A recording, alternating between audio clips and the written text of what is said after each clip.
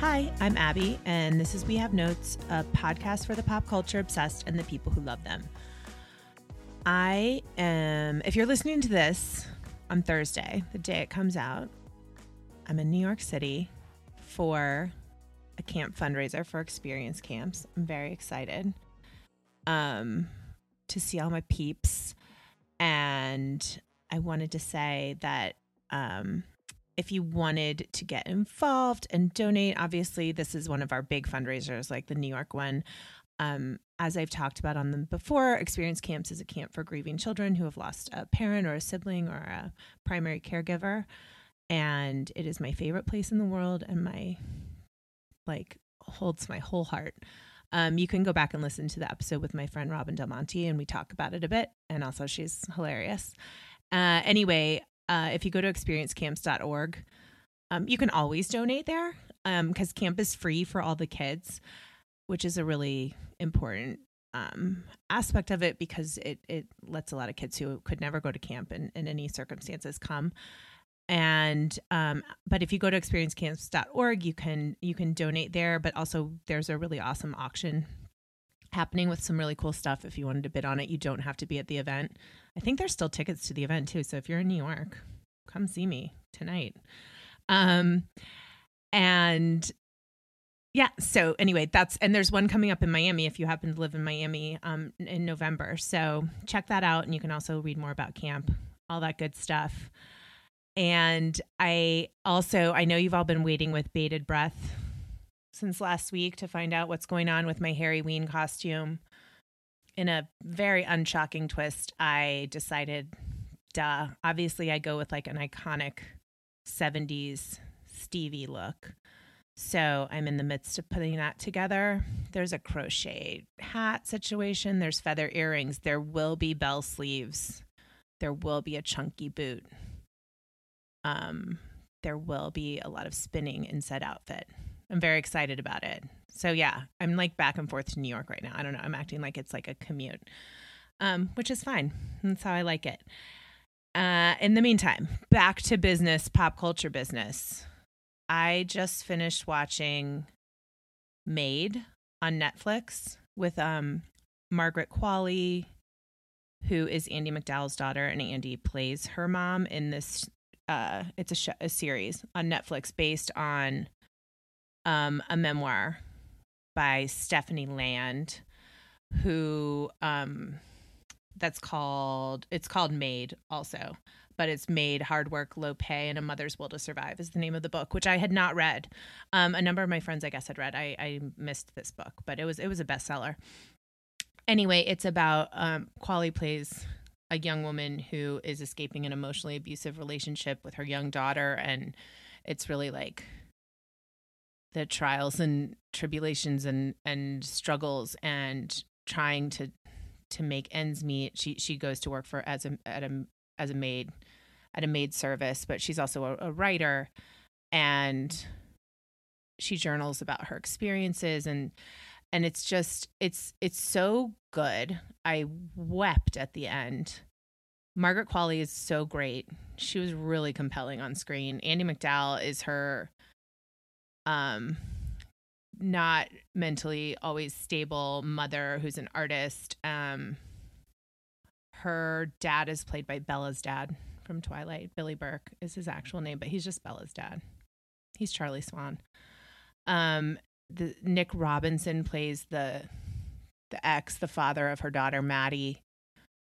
He was in he's very sweet and charming in Love, Simon, if you saw that. And he was also in that Kate Mara show, A Teacher, where she's like the teacher who has an affair with her student, which I watched on Hulu. I don't think I had the pod then, but I talked about it in the newsletter. And everyone is very good in this television show. It is filled with an enormous amount of Haim music. So sold, I'm in.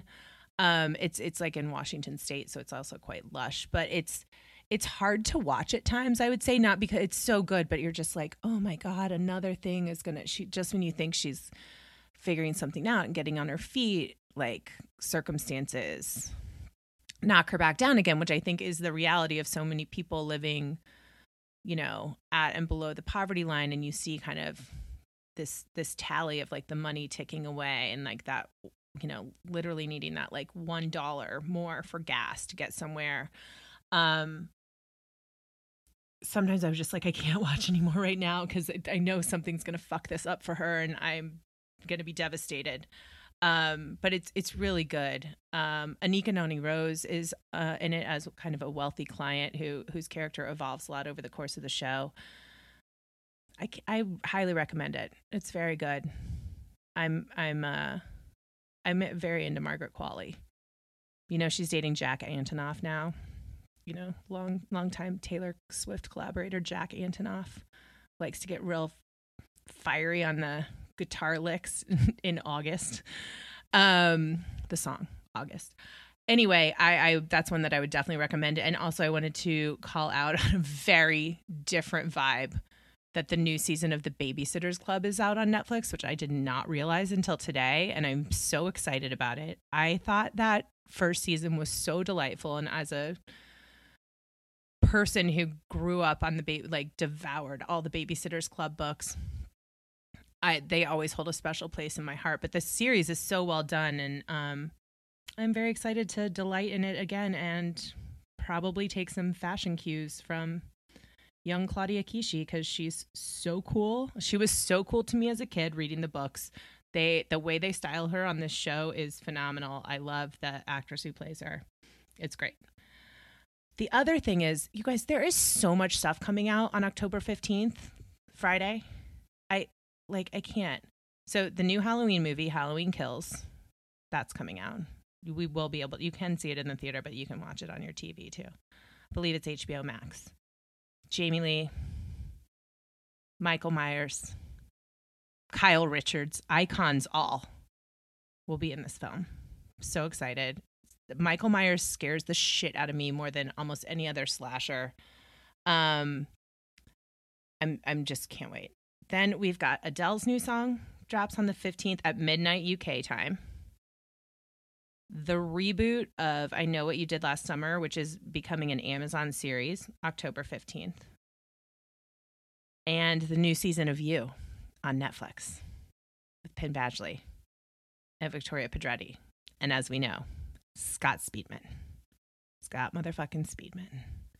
So, and then the last duel, that Matt and Ben period, whatever. I am not really that interested in seeing it, but I am interested in, I feel like there might be some like funny chatter around it. I mean, I'll watch it at some point, maybe. I don't know.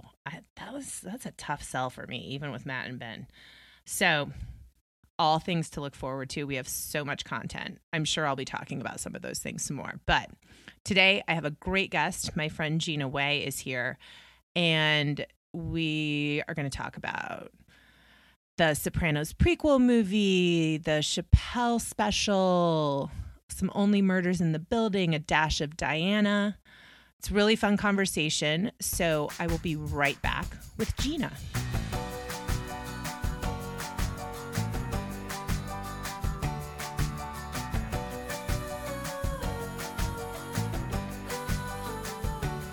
This week's guest is yet another one of my beauty editorial OGs. She is literally one of the best in the game and has the biggest, brightest smile and twinkle in her eye that I really enjoy. While I don't really write about beauty that much anymore, which sometimes makes me sad, Gina Way does the most amazing work for everyone from Marie Claire, Harper's Bazaar, Oprah, Cosmo, The Cut, Vogue, Refinery 29, so many more. And she's also doing like a ton of content consulting for skincare brands, some of whom I think would very much benefit from her services, if my internet usage is to say anything. When I say her brain contains an insane amount of skincare, treatment, product, surgery, all of that, all around beauty knowledge, that's a massive understatement. She's literally interviewed every major player in the biz and isn't afraid to share her opinions, which, shocker, is one of the things I like most about her. She wrote this amazing piece last spring about not judging women who get Botox or other cosmetics procedures, to which I say, a fucking men.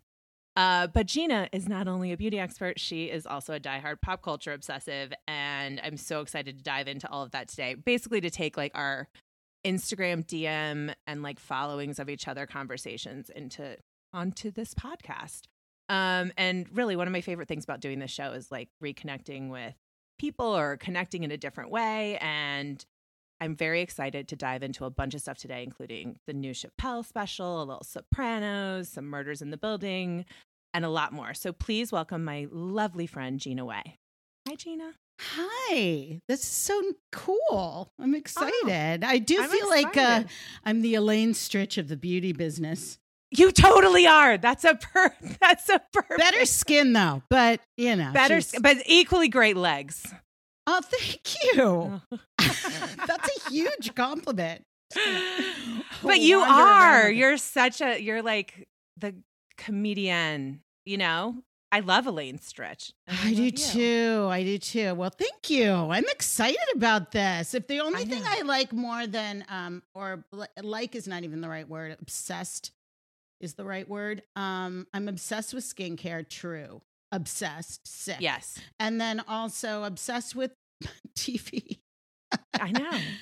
I Same. mean, it's ridiculous. I'm stoked that we could talk about some of these things. I just got to get some stuff off my chest. I know. It's like this is the platform where we can unload about these things that like we might not otherwise be able to, you know?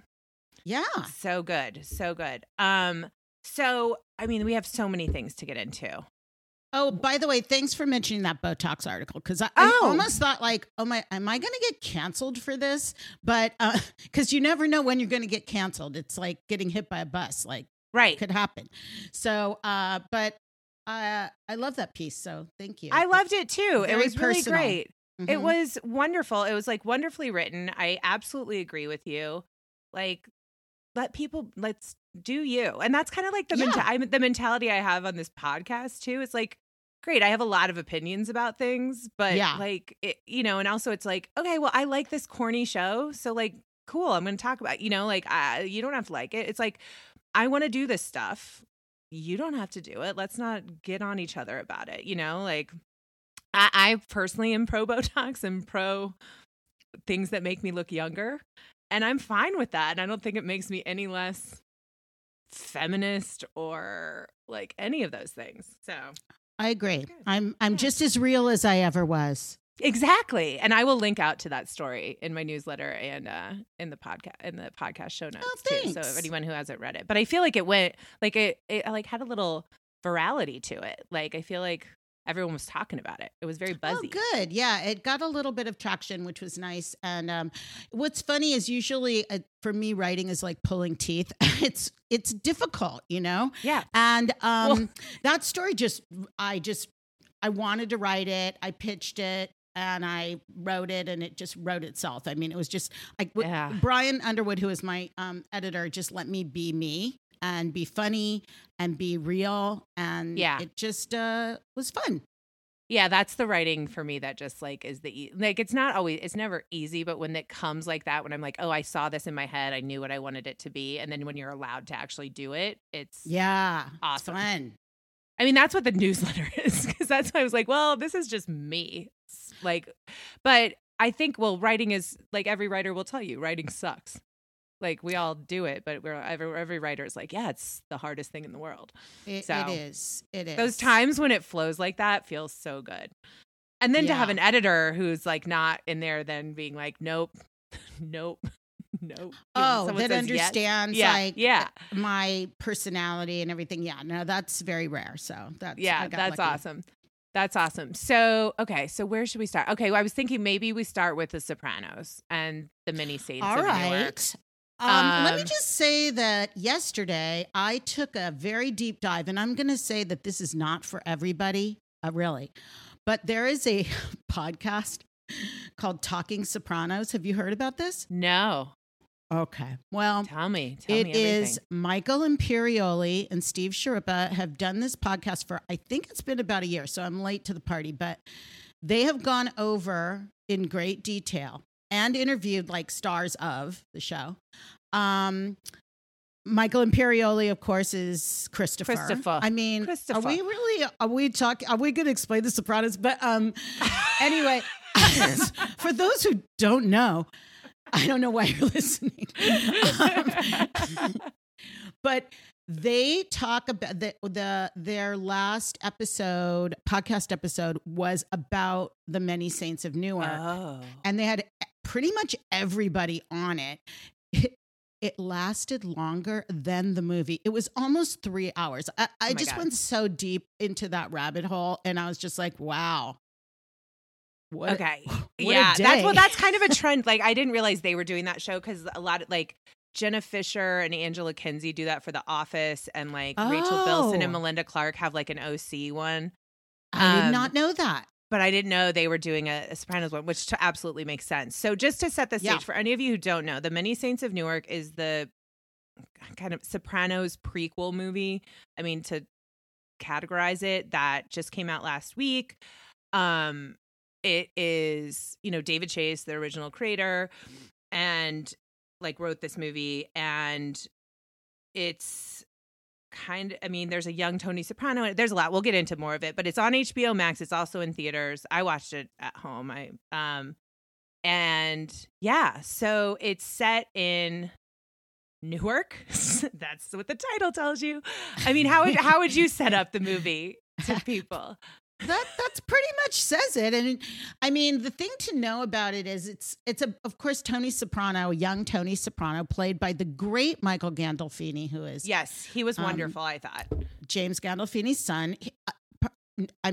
He was perfect, really. I thought, and he was used like the right amount. I thought. I thought so too, except to be honest, I guess like all good things, you want more. Like I wanted more of him. I loved him, and I loved the way it was marketed. The way it was marketed was it was more of a him story than actually the movie is. Right. I think. I 100% agree, because it's really about Dickie Moltisanti, who is Christopher's father, who we never have met before in The Sopranos. Right. Played by the exceedingly good-looking Alessandro Nivola. Yes. Well, do you remember? I was thinking about Alessandro Nivola because I think he's excellent in it too. And excellent. Do you remember in like I remember when I was like at Jane in like 99, whatever, 2000, something like that. And he was like going to be like the it thing.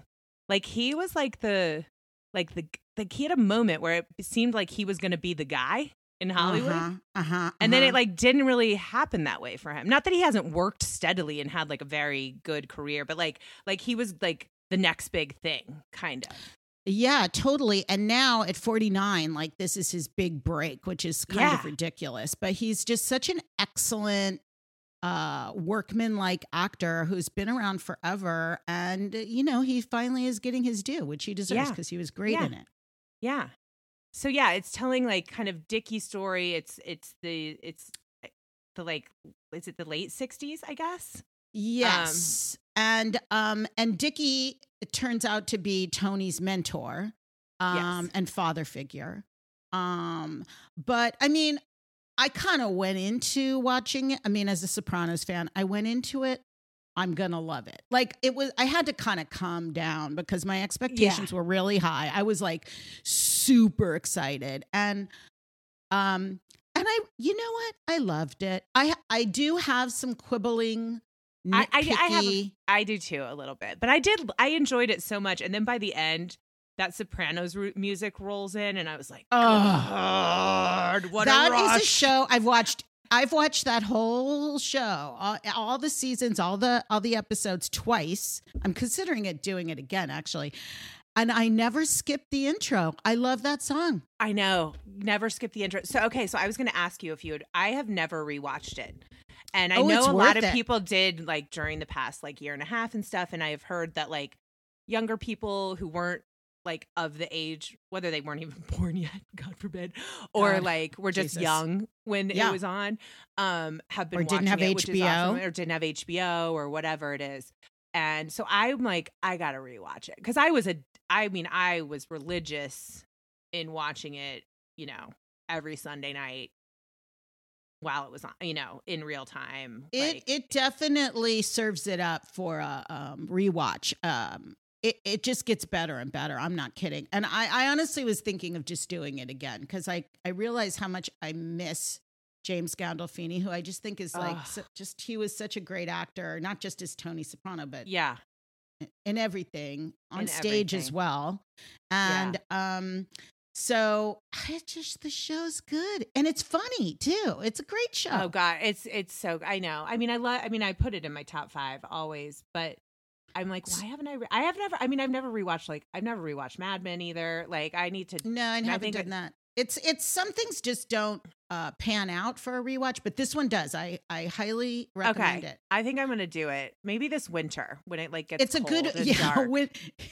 And they're just eating pasta and stuff, and I'll be like, ugh, that pasta looks so good. And then follow up. But it each is really episode funny with like too. Talking Sopranos. But I think like the Dickie stuff and like the stuff with Vera Farmiga as Livia. Okay, Soprano, I want to ask your thoughts about okay. prosthetic noses. So so Billy Magnuson, who plays Paulie, is wearing a prosthetic nose, as probably he should, and Vera Farmiga wears a prosthetic nose to play Livia. Was that distracting for you? It wasn't for me, though. I did have to double take and go like, "Is that Vera Farmiga? That's Vera Farmiga, right?" And then I like looked it up because I was like, "I thought she was in that." Wait, is that it? Is okay? It is. It wasn't for me, but I can totally see how it could be. I mean, prosthetic noses trip me out. They are very distracting when you know the actor. So I was thinking like, oh my God, I couldn't stop thinking for a little bit. I got used to it, but I couldn't stop thinking like, oh my God, that looks like Nicole Kidman's nose from The Hours. From The Hours. Now that was a distracting nose. I never got over it. I will never recover from that nose. I can't. I can see it right now. So insane. If I close my eyes, I see it. I can see it. It was. And why? Why? Was that necessary? Like, was it? I don't. Is that what got the? She got the Oscar for that. I mean, I know we're taking a left turn here, but like, I don't think we needed it. But I don't. But obviously, that's all I remember from the movie. To be honest with you. It kind of is. I've only seen that movie once too. Yeah, God, why did they? It's like you didn't have to do. Was everyone just like so? Like make her look uglier? I don't know. I guess. Okay, here's another one. But I did think like Vera, for seeing this stuff about like the Tony and Livia, the relationship felt so interesting and true to see like teenage Tony interacting with his mother and knowing how adult Tony and his mother, like, that was really interesting. Oh, and some of the best writing and stuff in the movie, I thought, was some of their well, also gives you like a kind of view into Tony's depression and anxiety, and that it was like really in his DNA, and how that kind of thing was looked at differently, you know, just a few decades ago. So I thought that was really interesting. And she is such a great actress. I thought all that stuff was great. What did you think of two Ray Liotta's? And if I had a band, very confusing to me. Name it that. It was very confusing to me at first. I was like, wait, what did I look at my phone we or something? Spoilers here, but can I say like, are you still alive? Yeah. I mean, what? I was and so now confused. He's like this one's a Buddhist. I'm like, what is happening? Did they like is that what they had to do to get Ray Liotta? They're like, you can have 2 parts? Like, I don't understand. Is it? We don't know.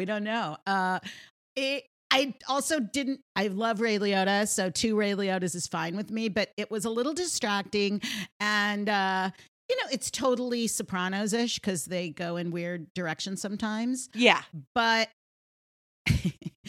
I got confused. I didn't get confused. I didn't get confused, but I was like, wait, did I miss something? And did anybody say like in a voiceover like, oh, my dad had an identical twin? I think the 2 words identical twin might have been like, throw that in the script. I mean, I guess you were just supposed to infer that when Ray Liotta showed up. I know. I'm like, wow, they really look alike. Yeah, like It's like identical cousins. Like, I don't know. It was weird. Though I will say, like, with all the other, like, the casting, like, we were just talking about, like, Alessandro and Vera, and the weird double Ray Liotta. But I did enjoy, like, the casting of the characters that we know from The Sopranos. I really enjoyed. And I thought people did a really good job. For me, for the most part, It didn't feel like they were doing, like, caricatures. But it was like, oh, there's the character tics that I know from Uncle Junior and, like, from like, it was great. I was like, oh yeah, that just feels like a young Uncle Junior. Like, Corey Stoll was I love Corey Stoll. He can amazing. Get it. He can get it every day. He is 4 times incredible. A day. Here's another movie I think about him and how hot he was in it. What was that Woody Allen movie where they're in Paris and Owen Wilson is in it? Oh, Midnight in Paris. Midnight in Paris. I think and he played Ernest Hemingway. Oh yeah, hot because he had a wig on. I mean, he's hot anyway, but wow, that was the first time I ever saw him. I'm like, who's that guy? He was hot on it's all these canceled people. He was hot on House of Cards. Yes. Oh my God, you're totally right. That's its own podcast. Let's talk about Woody Allen now. Let's talk and Kevin Spacey. Let's take this down. But he's also, I watch Billions, and he's been on the latest season of Billions. Oh God, he's in everything. Yeah, he's everywhere. He hot is. Though. He's really hot, and he was great. Like he had like perfect as Corrado. He was so great because he had like the sense of humor, but then also you're like, oh, but you're terrifying. Like, you can be terrifying, but you're also like funny. And so petty, obviously. So petty. So Corrado. Wow. So petty. I mean, to the extreme. I mean, somebody else you see a lot of in life is Leslie Odom Jr. Okay, yeah. Like, so I was going to say. Everything? What? Is he really everywhere? Yeah, he's everywhere, and he's so talented. But yes, I have to say, so the one like larger quibble I have about the movie is it felt like it was like very disjointed, and it was trying to tell too many stories for me. Agree. Like, yes. Like it was like there's like kind of the history, the Dickie story, the like you know, like what was actually going on in that time in the mob in Newark, right? And then there's like, and Tony's a part of that because it's his family, right? And then but then there's kind of like how Tony is becoming Tony. Like teenage Tony's story. And then you get into like the racial discord in Newark and like how that was all going on and what was happening with the mob and all of that, which is an interesting story. I just don't know how it felt a little disjointed all in the same movie. For me, 100%. Yeah, totally. And while I totally like that too. And I thought this could be its own. Like, it was really interesting and it was all good. It was just like, this maybe needs its own thing. I agree. Totally. It took me away from the Sopranos mythology, which is what I was like wanting to like dive into and like swim in. And so it kind of did that. What felt disjointed to me too. Although I thought Leslie Odom Jr. is just so charismatic and wonderful. Yes. And I loved also because I'm not sure if you know this about me. I'm a gay man inside, and sure. I love Leslie Odom Jr. singing on Broadway, and I love Patina Miller, who was in Pippin, and she played his wife. And when that first scene comes up, I'm like, oh my God, it's Patina this is like Miller. A whole, you're like, I wanted them to just like, so I know Leslie Odom Jr.'s background, but I didn't know her background. Okay. Oh my God. I saw Pippin 5 times. She's amazing. Yeah. I love it. I'm a total geek.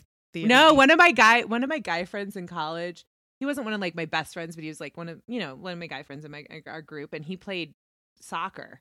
But then he also got into theater like kind of later in college. And then in like I think it was our senior year, he was the lead in Pippin.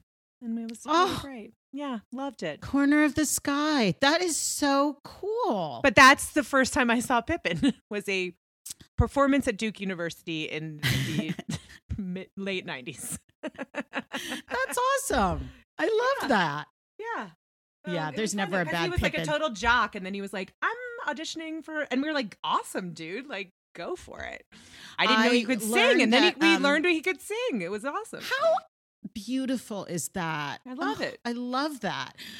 Michael Gandolfini, by the way, said on Talking Sopranos that I dosed on yesterday, that he ended up doing sort of a similar thing. He was playing soccer and he was like the center on the football team. Don't they call them centers? I don't know. And yeah, there's a center on the football team. Oh, there's a center. That is a position. That's a position. And he quit all that in order to like study acting, and he realized he wanted to be in plays and musicals and things like that. So same idea. I saw I have so much love for him. Like just like transferring the love for James Gandolfini, and just what a big-hearted man, like everybody says, like anyone who has like worked with him, and they all call it, it's like Jimmy Gandolfini. And I saw the first interview I saw with Michael, like in the promo for this movie, he and John Bernthal were on the Today Show.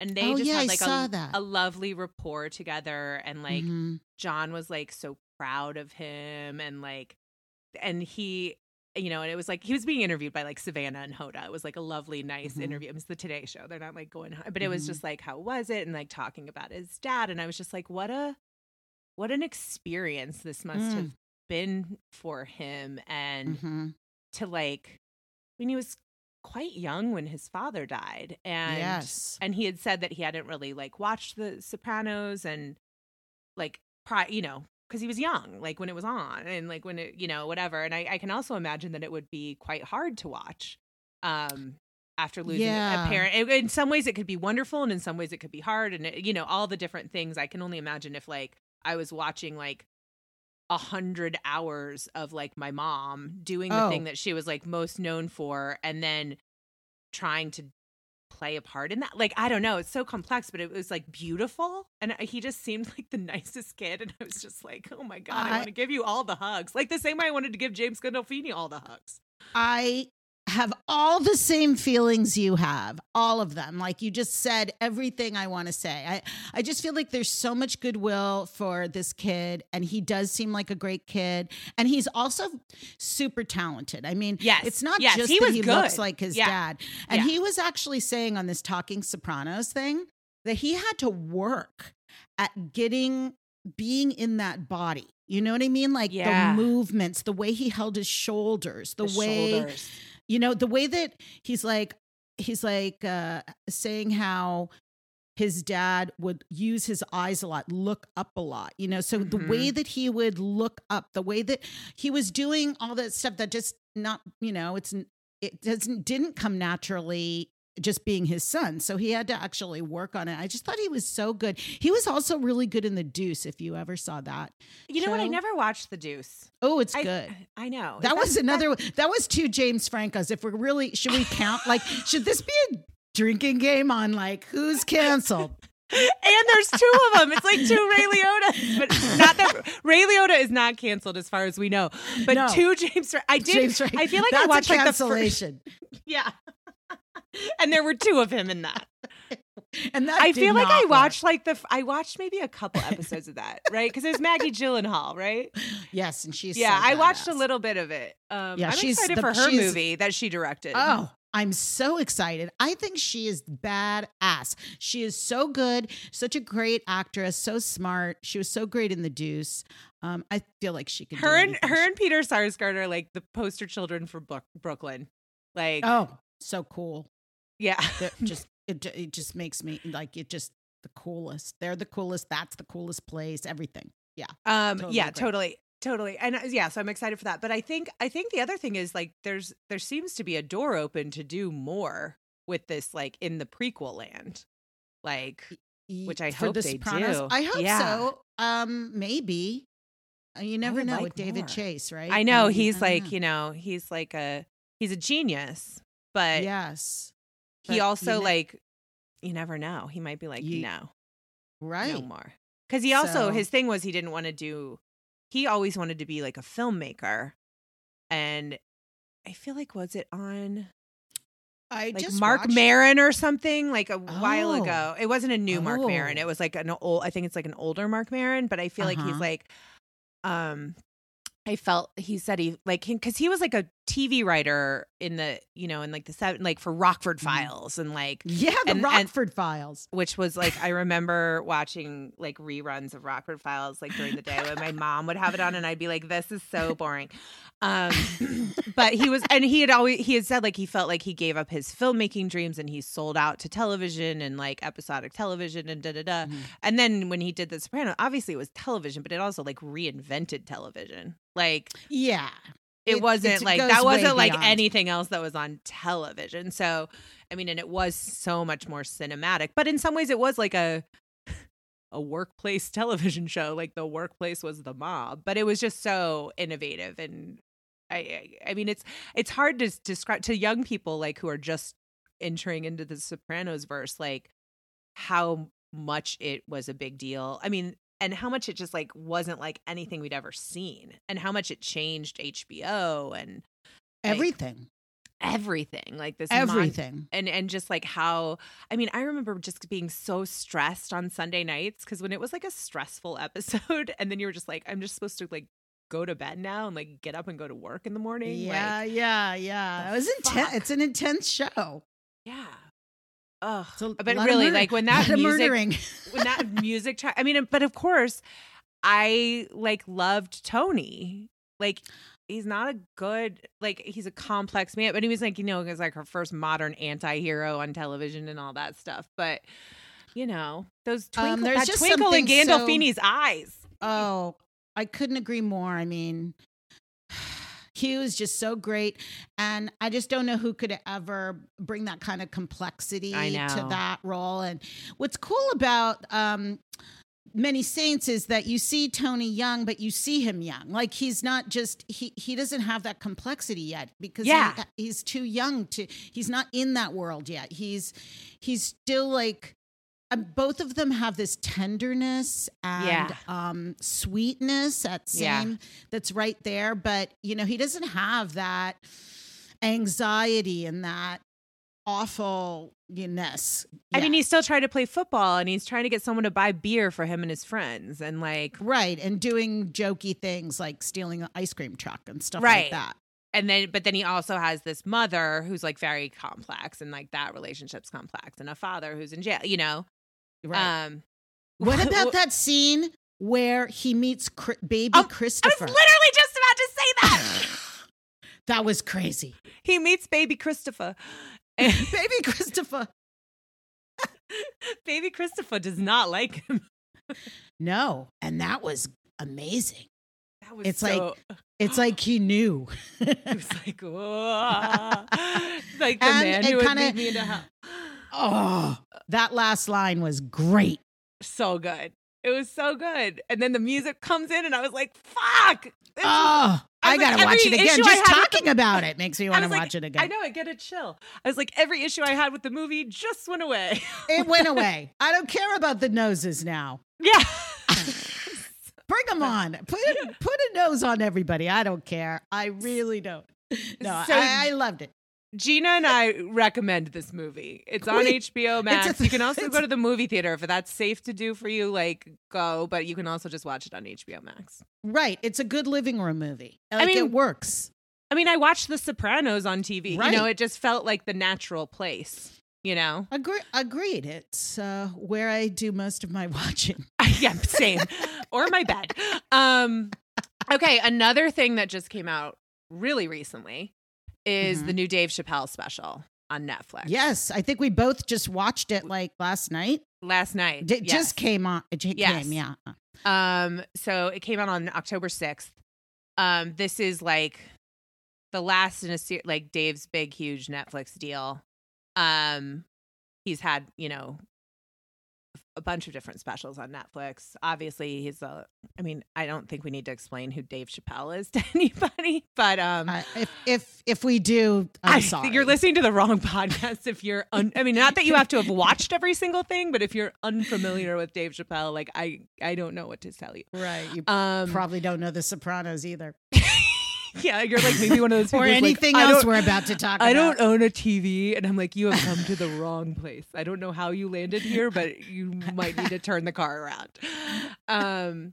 So I'm a huge Dave fan. I love Dave. I think Dave is one of the smartest people out there, comic or otherwise. The past few specials, I mean, and also if you've paid attention to anything, have drawn heat from various communities because and Dave is a provocateur. I do not agree with all the dissent or all the support. Like, I think it's much more nuanced conversation than usually happens on the internet. I think it's very complicated, and he tries to tackle some of that in this special, I guess. What would you yeah, I felt like he did a lot of explaining about stuff that was in the previous specials, and like that people are getting him wrong, kind of, you know. The thing I love about him is, well, a lot of things. I mean, he's a master. His stand-up, his timing, his pauses, his use of like just old-timey words sometimes. Like he used the word ta-ta, and like he's like ta-ta, like what? That's so. He's just a very unique master of the craft. I would laugh out loud like a lot during the closer. The Closer, that's the name of the newest special. Yeah, it on Netflix. And you know, two things. Yeah, go ahead. I have been watching that Muhammad Ali documentary. I will get to my point. Yeah, I know. But so I'm a little obsessed with that Muhammad Ali documentary. The Ken Burns one is really, really I haven't watched any of it yet. But it's really good. It kind of makes you think differently about a lot of things, and it's really interesting. So, but I felt like as I was watching The Closer and any of his specials, really, but especially this one, because he's really treading on dangerous ground. He is like to stand-up comedy what Ali was to fighting, in that he dances around and he's going to be provocative, and you know it. And then he's going most often when he does finally punch, he has something to say. He's got a point to make, and he makes it, whether you agree with it or not. Yes. He dances around it, and with these like stories, like the last story was really great. I thought, yes, the last bit, and moving, and he has something to say, and he's going to say it, and he's going to do it in a really interesting way, and you probably won't agree with it. It's like he when he was on Letterman, that Letterman show where Letterman interviews one person, he said that his comedy was like, I wrote it down actually. They're like, his jokes are like Evel Knievel tricks. And he's like, you hope to land them. And and you feel like you're holding your breath, and you feel like you're holding your breath sometimes because you're like, what the fuck is he going to say? Shit. You know? And he wants you to feel like that. Yeah. No, it's not comfortable, It's not comfortable. But, and I do think there were parts of it that there's things that I don't agree with. And there's things where I'm like, I don't know if he's hearing what the disagreement is always. Right. But he is saying what he wants to say, and he is making his point. And that is, like, to your point, like, that has always been what Dave's been about. And again, I say this, and I think any, there's the gay community, the transgender community, specifically in recent times, has had a lot to say about what Dave is talking about. And I think they all have valid points, and they should be allowed to make them. And, that I, as a cis straight white woman, I don't sit in their shoes, and I don't know what that feels like for them. And so I listen and whatever. So I'm not like making a commentary on that, but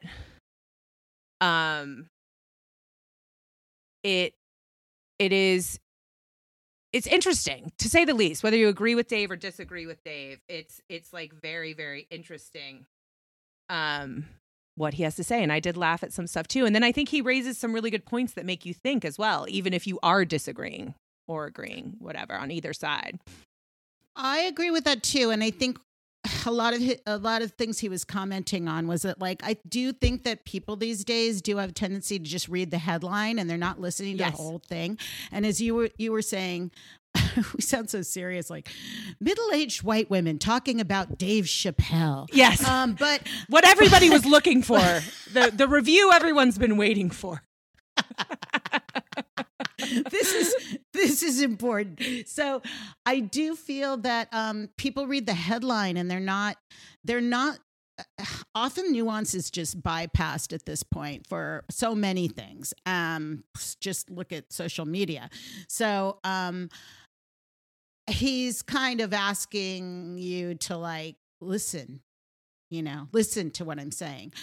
I totally don't agree with everything either, but I'm listening. Yeah. And then I'll listen to the people who are upset too. I try to listen to everybody. And Dave, and bottom line, the guy is just funny. I mean, he's just fucking funny. Like, he's always been funny.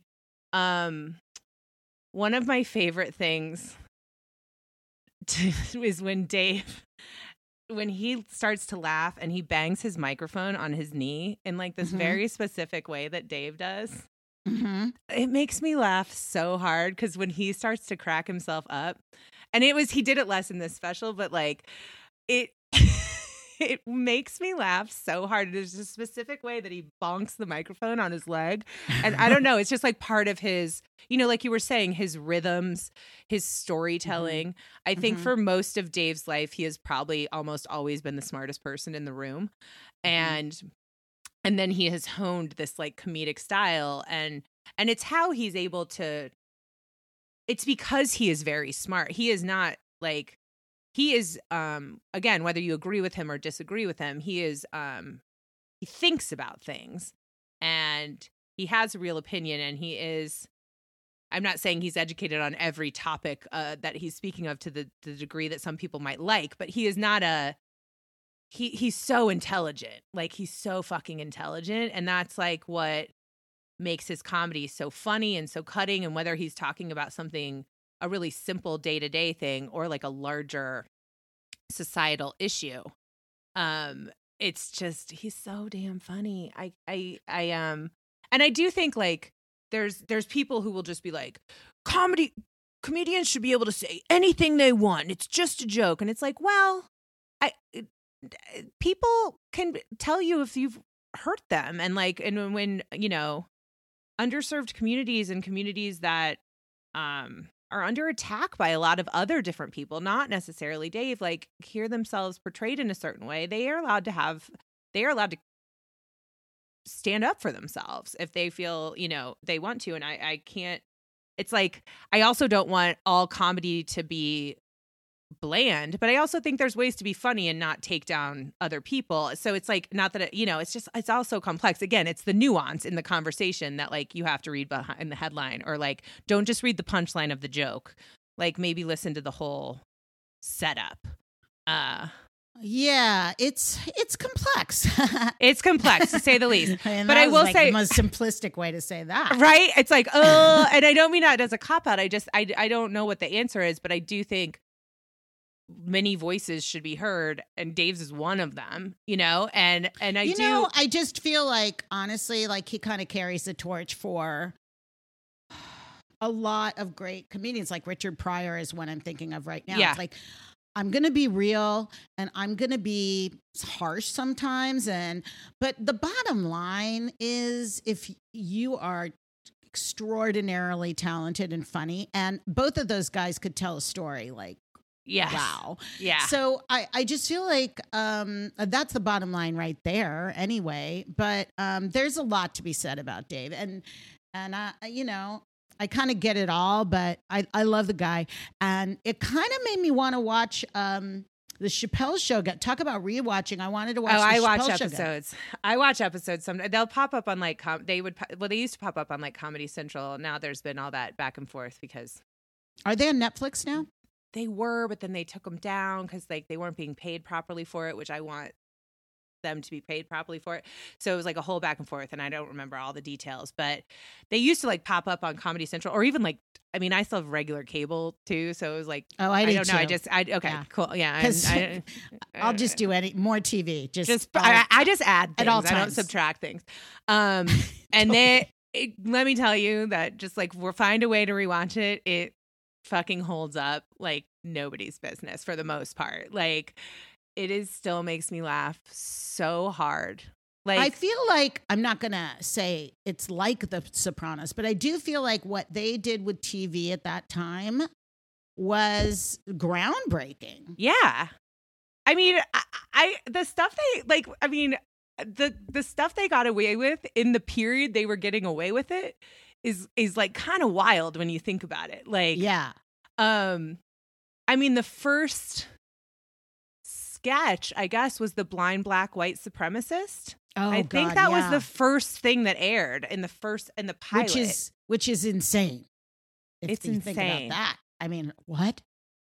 Like, I feel like that. Insane. Like sometimes, like could that show be made now? I don't know. I don't know if it could. I don't know that it could. And that's the thing. It's like, I mean, I will still be like, game blouses. Like, would you like, Dave, would you like some pancakes? When he's doing Prince. It makes me laugh so hard. Or like, I gotta do a rewatch on you got to, because like, I mean, like Clayton Biggins is like, I didn't say that, Rhonda, like the crackhead. It makes me laugh so hard. And it was like such a, I don't know. It's like one of those other things that I hate, that it's like, it makes me feel so old, but I'm like, the kids don't understand. Like, but I do think like they do understand Chappelle's show. I do think like that is now like in the vernacular. Like, I'm rich bitch, like game blouses, I feel like that's like the print, like the, you know, like the all those famous, the racial draft. Like, remember the racial draft? That was no. When so the different races were like drafting people and then doing trades, and then it was like, well, where does Tiger Woods sit in this? And it'd be like, we'll give you and it was like drafting like famous. It was so ridiculously funny, and like, but like really making a point too. I mean, that was the thing with all of those sketches. Like, there's a I mean, then with all really good stand-up comedy, like there's an insane amount of social commentary going on.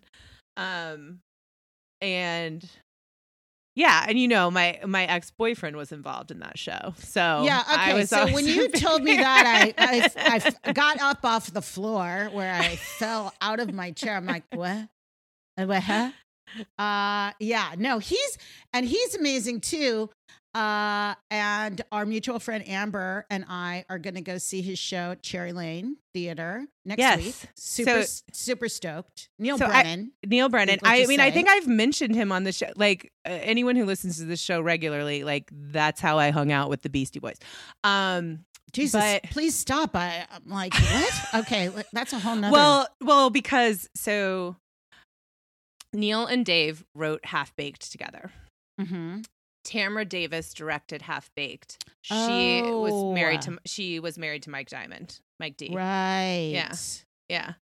So, oh my God. I was like, after Half Baked and before Chappelle's show, though I did, like, we weren't together when Chappelle's show went on the air, though I will say I did see the pilot before it aired. He showed it to me. But holy cannoli. But yeah, it was cool. I mean, I met some characters back in the day. And Dave, I loved Dave. Like, we spent some time together, not an enormous amount, but like, he is a funny, nice guy. But everyone, if you're in New York, you should check out, Neil is doing a one-man show called Unacceptable. I think that's Unacceptable. And at the Cherry Lane, which is a super intimate little theater in the West Village, which is awesome. And yeah. I know a couple people who've gone. They said it was really great. I mean, I'm not surprised. He's incredibly talented. I think he's amazing. And now he's just doing his own thing, which is, I mean, I don't know. Everybody out there, if you isn't it on Netflix? What was it called? Three Mics. I was going to say, like, you should absolutely watch Three Mics. Good. It's a really amazing piece of art. I will say, I was very proud of him. And again, like, he has a point to make. He has a personal. It's very personal. I related to a lot of it. Actually, funnily enough, personal. I hadn't been thinking about. I wasn't thinking. I'm a big stand-up comedian person. Like, Same. I love stand-up. I also like to date them. Yes, I see. I have a thing for comedians and all of their complex emotional issues. I totally get it. Watch Three Mics, you'll understand. Very complex. But okay, now I'm really gonna here I'm outing myself, as I've already outed myself as the middle-aged white woman that I am. But I have a clock radio, and that clock radio. I have a clock radio. I still set if I need to set an alarm, that's what I said. I don't use my phone. Yeah, I trust that rather than my phone. And I don't want my phone in my bedroom. I sleep with my phone out of my bedroom too. That's the thing. Yes, me too. It has to be out of my bedroom. I can't have that. If I have a flight, I set the alarm and the phone, but otherwise it's just an alarm. Are we the same person? Maybe. I totally do that too. But then, of course, I can't sleep all night anyway. But then I also have anxiety and I wake up 400 times. Yeah.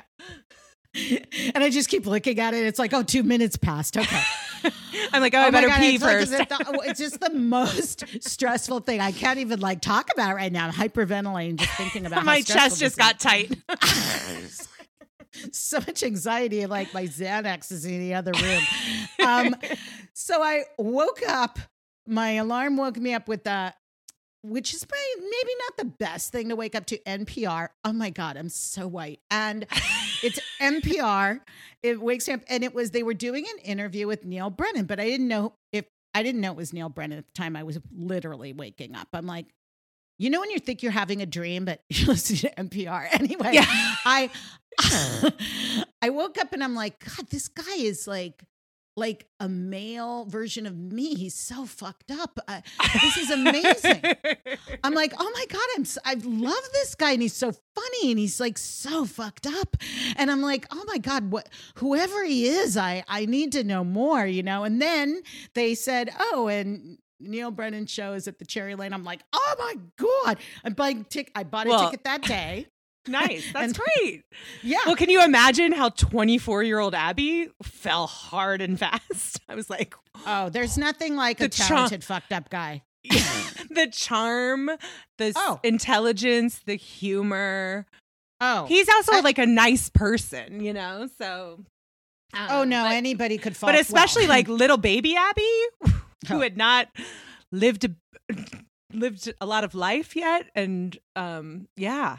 No, I'm so proud of him, and we're friends. I mean, I don't see him all the time, but like if I texted him, he would text me back. Like when he came through Indianapolis, like a couple years ago. I mean, pre-pandemic. I mean, it was more than 2 years ago now, because it's like time. He was doing stand-up, and so a couple of my friends and I went, and we all had a drink after. Like, it feels like a lifetime ago, but like also like 5 minutes ago sometimes. You know what I mean? When you're youth, you're just like, everything mushes together. Yeah, Jane Pratt introduced me to him. Wow. But wow. Yeah. So, but someday off air, I'll tell you about my previous. We'll save it for the group chat. Yeah. But I'm super. I have heard the show is great. I do not doubt that it's great. He was funny. He was on Seth. He was on Seth the other night, and I was laughing. Yes, I saw that. No, he's just like super funny, and he and totally Seth are really original. good friends. Yeah. No, and so I can't wait to hear. So when are you guys going? In a couple weeks? I think next week. Awesome! Wednesday. I can't wait to hear what you guys think. But and also like Chappelle's show. I mean, so I would say like also like watch The Closer. Like it will definitely give you a lot to think about, whether it makes you mad or makes you laugh or both, or you're. Right. I mean, I don't think I'd be hard pressed that anyone watched it and didn't like come out of it with some thoughts and some notes. You'll definitely have notes. Yeah. And you might not have gotten through it. I don't know. Like, but Some people it might be annoying and turn it off, and you might be really offended, and that's totally fair and okay. Like, totally. I get all of the feels. But, I understand all the feelings, but there are some. Of course, I laughed my ass off many times. Well, you should. I haven't watched in a long time, but I used to just, when I needed something funny, I would just rewatch Killing Them Softly, which I guess was his maybe. Oh yeah, one of his early. He was he was a little baby then. Yeah, he was a baby. So baby Abby and baby Neil were in the audience of that show. Wow, children. We went to DC. Yeah, we were such children. I'm like, God, I thought I knew so much too, and I'm like, woof. What I still think I do and I don't. I know. I'm like, but I really, the things I did not know about life at that point. But no, that was really fun. We went to DC for the taping, and that was like super fun. So but that cool. special is like iconic. Like it's so good. It's so iconic. I 100% agree with that. Okay, another icon. Do you like my transitions? And I love this segue. And a piece of art coming out soon on this icon. Spencer, the movie, is coming soon. Okay, because I thought you were going to say something else, but we're going to get into that. Oh, we're going to go. Okay. We're going to go Spencer, and then we're going to go that other thing. Okay. All right. All right. I could have gone either way. I mean, icons all around on this podcast today. So many icons. But okay. But like, I don't even know how to talk. Okay, we want to talk. So about Spencer Diana. is the Princess Diana movie starring Kristen Stewart as Diana that is coming out in November. It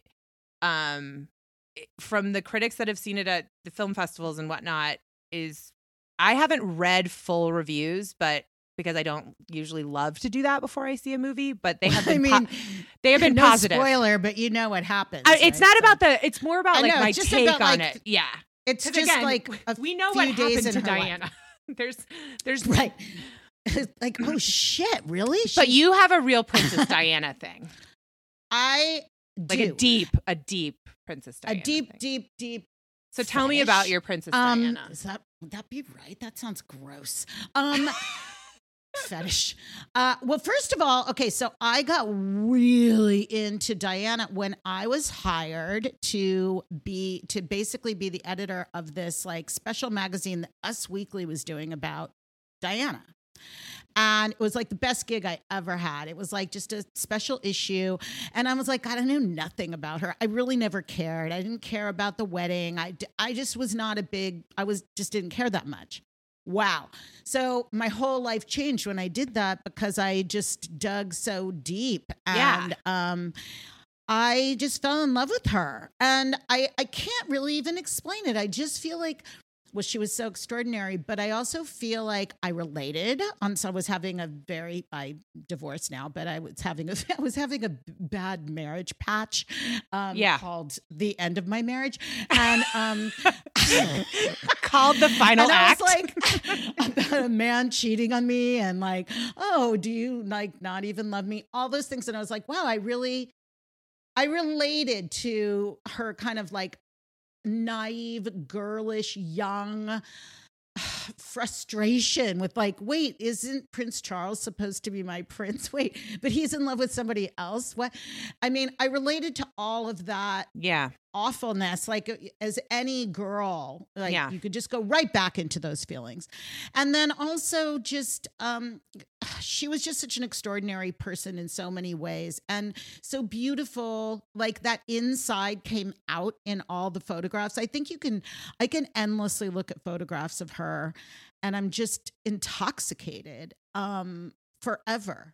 And I think that a lot of people feel that way. It's sort of like, in a very different way, Marilyn Monroe-ish. Like you could just look at a million images and they're just, I never get tired of it. They're so captivating and there's like so much going on like in her eyes.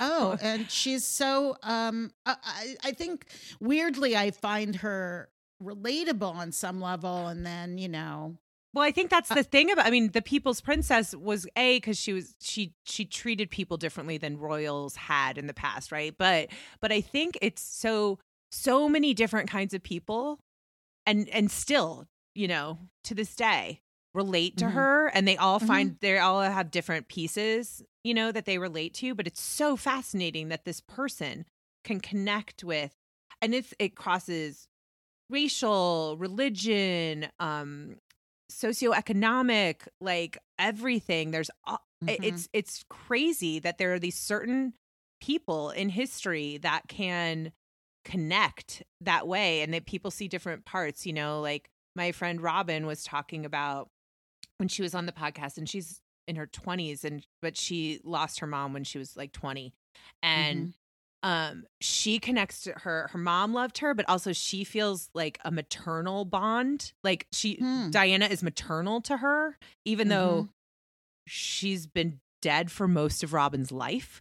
You know, like it's so interesting, but then you're connecting to her as a woman, and a woman in a marriage, you know, and then there's just all these different ways people connect to her as a mother, or people or older people wanted to mother her. And like, it's just so fascinating that someone, and that's why there's so much. She's just like such a resurgence now. Yeah. I mean, it's incredible. I don't know. I mean, of course, I'm going to see Spencer. I can't wait, but I don't know how I feel about it. I can't really speak to it because I haven't seen it. Yeah. I'm not sure about that casting, but okay. Yeah, I think she's supposed to be great. It's a fair question. I guess we'll all wait. Well, I'll see. It's so interesting though, because there's that like Diana the musical, which is like flopped on Broadway. Oh, I know. Jane Larkworthy and I still have tickets to that because it was COVID.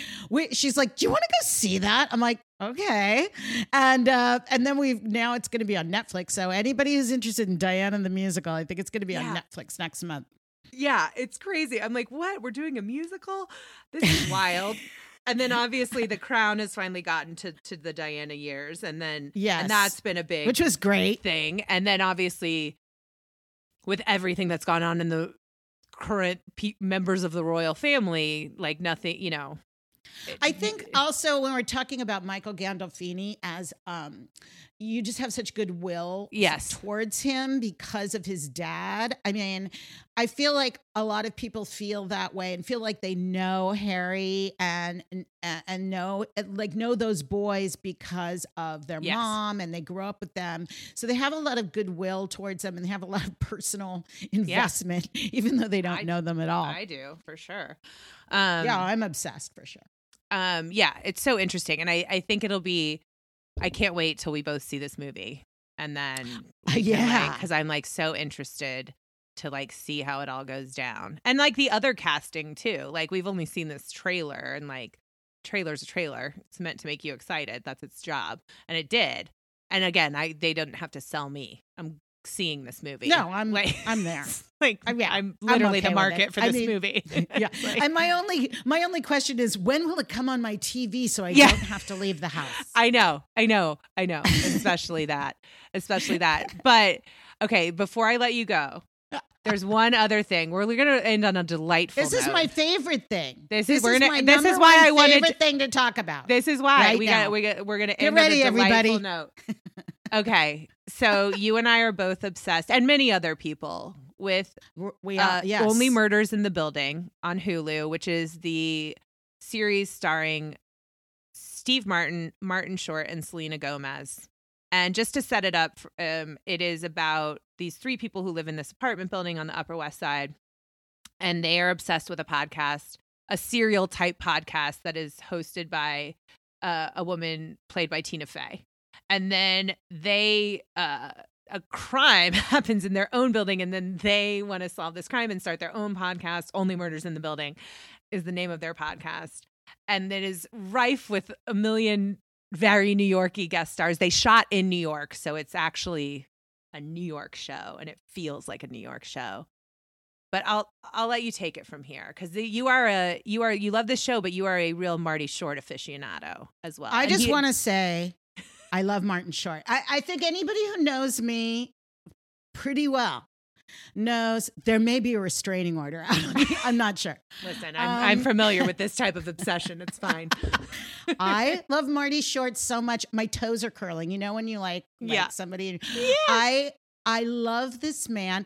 Now, I have very strange taste in men, and he kind of goes against all of those. I think James Gandolfini was just hot too. Yeah. I'm just going to say that. Anyway, but So sexy, such swagger. Oh, the swag.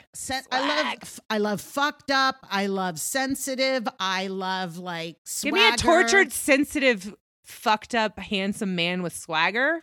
Doesn't even need to be handsome. I don't need handsome. Yeah. Nope. But they become handsome because of all those things.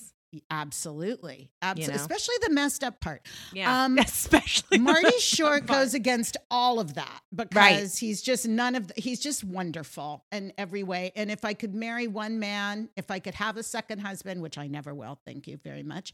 I would kill to marry him. I think he's so amazing. He's so I loved wonderful him once, and I think you did tell me was terrified. Where did you tell him? I told him I think I either said, I love you or I'm in love with you. And God help me. I hope it wasn't the latter. But it might have been. He signed my book. He wrote the best book. And if you've not read it, it is called, I have not. I can't. I recommend it to anyone. You don't have to be a big Marty Short fan. It's just a great memoir. And it's clear he wrote it himself. It's the kind of book that is very rare. When I read it, it will make you cry, real tears, and it will make you laugh out loud when you're reading it. And it's so extraordinarily great and very much him. And he's such a good guy and funny as hell and such a pro. I just love the guy so much. And I was at 92nd Street Y with a friend of mine who was just cringing in a corner and just like, we've got to get you out of here before the police come. I had my book and I had him sign my book, which he signed to me. And I honestly think I might have said, I'm in love with you. I really hope I didn't, but he was very sweet and he gave me a hug and then pushed me off. And it was a moment, but he has the best lines in Only Murders. He is so committed to the bit. His physical comedy is incredible. He's also the sarcasm that we both watched the last episode. He's like, you need to make an exit. I mean, just everything. Oh God, every line reading, everything. I just sit there giggling like a schoolgirl. I think he is just so funny. I think he's so funny in everything he does. He's so funny. He's so funny in everything. He's so funny in the show. He's had a long time ago had maybe a little bit of success as a theater director, but has like flopped a million things. And he's this like Splash dramatic. Splash the musical was what really took him down. Took him down because he wanted to build a pool in the in the middle of the theater, and like he and Steve Martin obviously have the best like energy and comedic timing together, and Selena Gomez fits right in. I gotta say, she is. I mean, I was so surprised. She's so great. I don't know if you've ever seen Spring Breakers, but she was great in that. Highly recommend. Again, when we go back to Cancellation, we're talking James Franco in that movie, and it was crazy. Anyway, I know. I have seen it, and she's good. No, and I'm a Selena fan. Like, I'm more of like her as a person, even than like. Yeah, I mean, I think she's got some bops, cool. But I also like her beauty brand.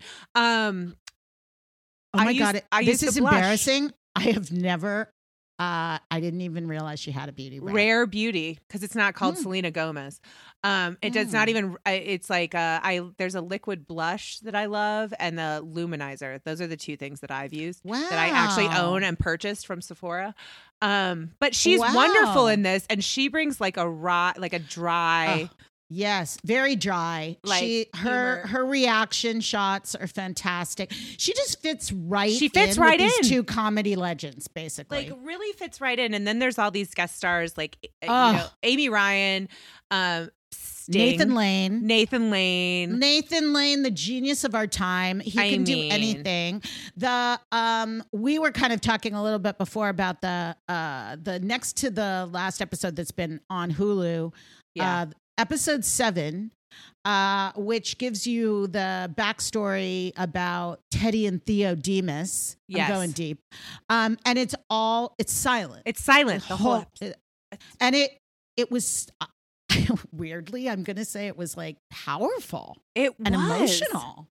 It was. So this was so refreshing. I was like, wow, they're like doing things with this show. And it's really, it really is. Like I have been recommending it to everyone. Like, and I think I've recommended it to my dad, my aunt and uncle. I recommend it to my friends my age. I recommend it to people younger. Like, it's just a charming show that also it's like, it has like a commentary too on like, well, true crime and like whatever, but like, the episode after the silent episode is called Fan Fiction, and it has like a lot to say about fandoms in a really funny way, like very funny about like the sometimes toxicity of fandoms and standom and like all that stuff, and it's also just like very funny, and there's some hijinks, but there's also some feeling, and I just couldn't like. It's my favorite thing that I'm watching right now. I get very excited when because it's week to week. Like if you start it now, you'll have a bunch of like 8 episodes to watch,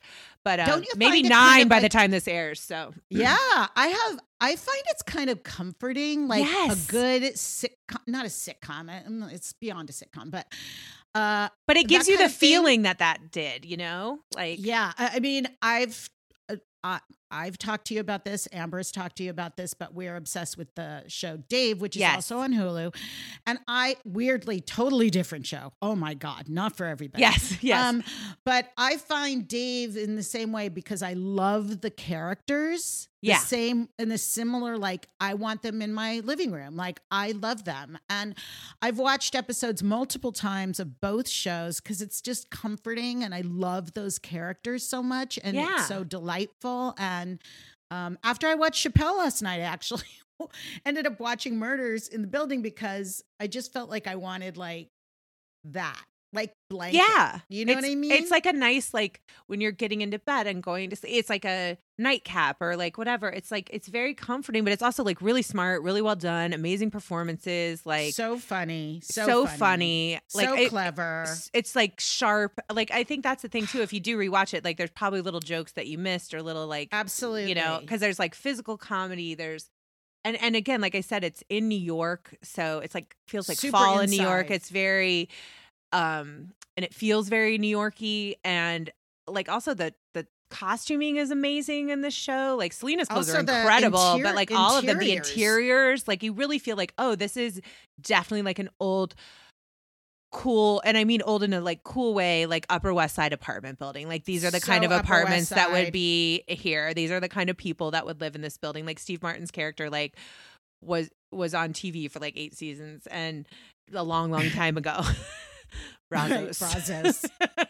But it's just, I'm like, oh yeah, this is absolute, like you could just walk into certain buildings you walk by on the Upper West Side and you'd be like, these people all live in there. And that totally makes sense. Oh, and it's rando. I mean, it's like the building I live in. Well, the building I used to live in. I mean, you're an Upper West Sider. Oh, I'm a total Upper West Sider. I totally relate. And it's like you could have some rando who's like lived in the building for 50 years or 40 years, and then somebody else who literally is on Broadway, could live. And then I just met somebody in my elevator who was at the Olympics in the table tennis. This is why this is like New York is the best. My best friend Alyssa is a lifetime Upper West Sider too, and it's just like if I was a downtown person, but like if I had ever lived uptown, obviously I would have been on the West Side. I am not an Upper East Sider.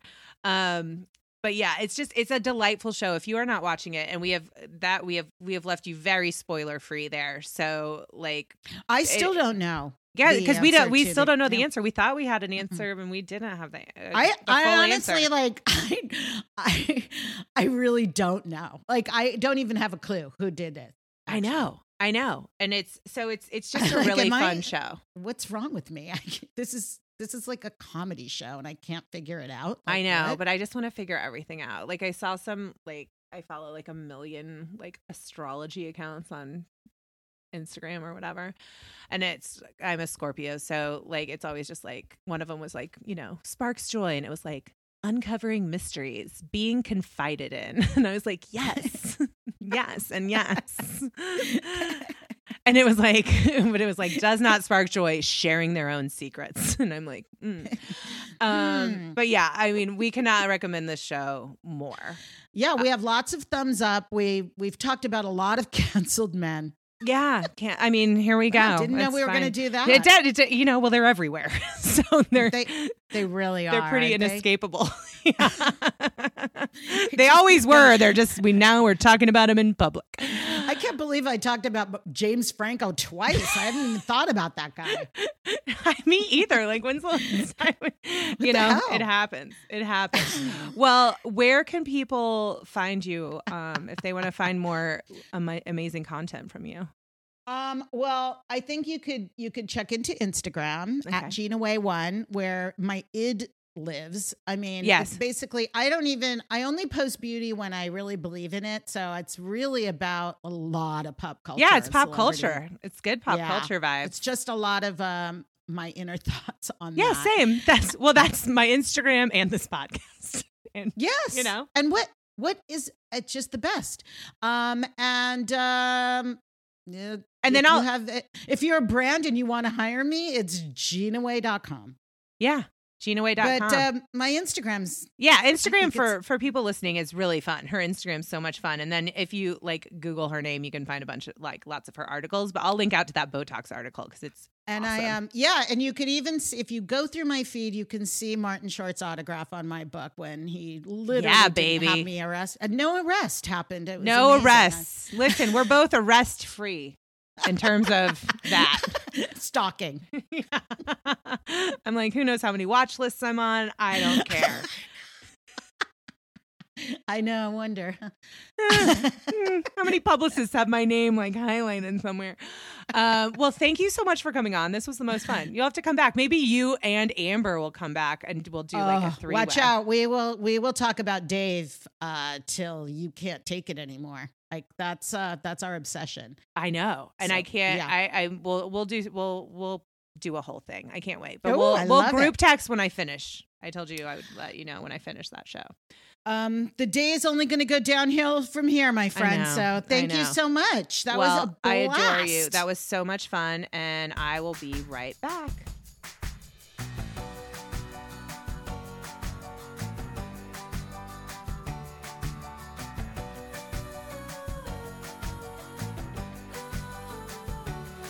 Thank you so much to Gina for coming on and chatting about all these things we both love. Definitely give her a follow. She is so funny and great on Instagram, and check out some of her work. She's an excellent writer. As we recorded that episode, literally like a day after the Chappelle show, the latest special had come out, and obviously we knew there was going to be a ton of discourse. So I would and there's been some really great writing and conversations, yes, online and sometimes even on Twitter, and a lot of voices that I think are important to hear from different communities that felt under attack from what Dave said in the special and the fact that he was given a really big platform to talk about some of those things. And I think listening to some members of the Black, queer, and transgender community about what that meant to them and how that feels dangerous to them is really important to read, as well as people who want to have nuanced discussions about what has a place in comedy and what doesn't. I'm not here to tell you how to think about those things, but I think it's important to, as I said, to listen to people, watch the special for yourself, form your own opinion, of course. But then again, I always, when people are presenting smart, critical arguments, I think it's always great to read them, even, however you end up feeling about it, just taking in that information and listening to other people and other people's experiences that are different than your own and how they might see a piece of art or a piece of content and have a different point of view on it. And I really enjoy reading and learning from those points of view. So I would say definitely do a dive into that after you watch the special. And as I said, there's so much stuff coming out that we're going to be talking about soon. So I'm really excited. Spooky season is in full effect. So I can't wait to take in all that stuff. Like, I got to find some time. And until next week, you know, if you didn't watch Kim Kardashian's SNL, I would say give it a look.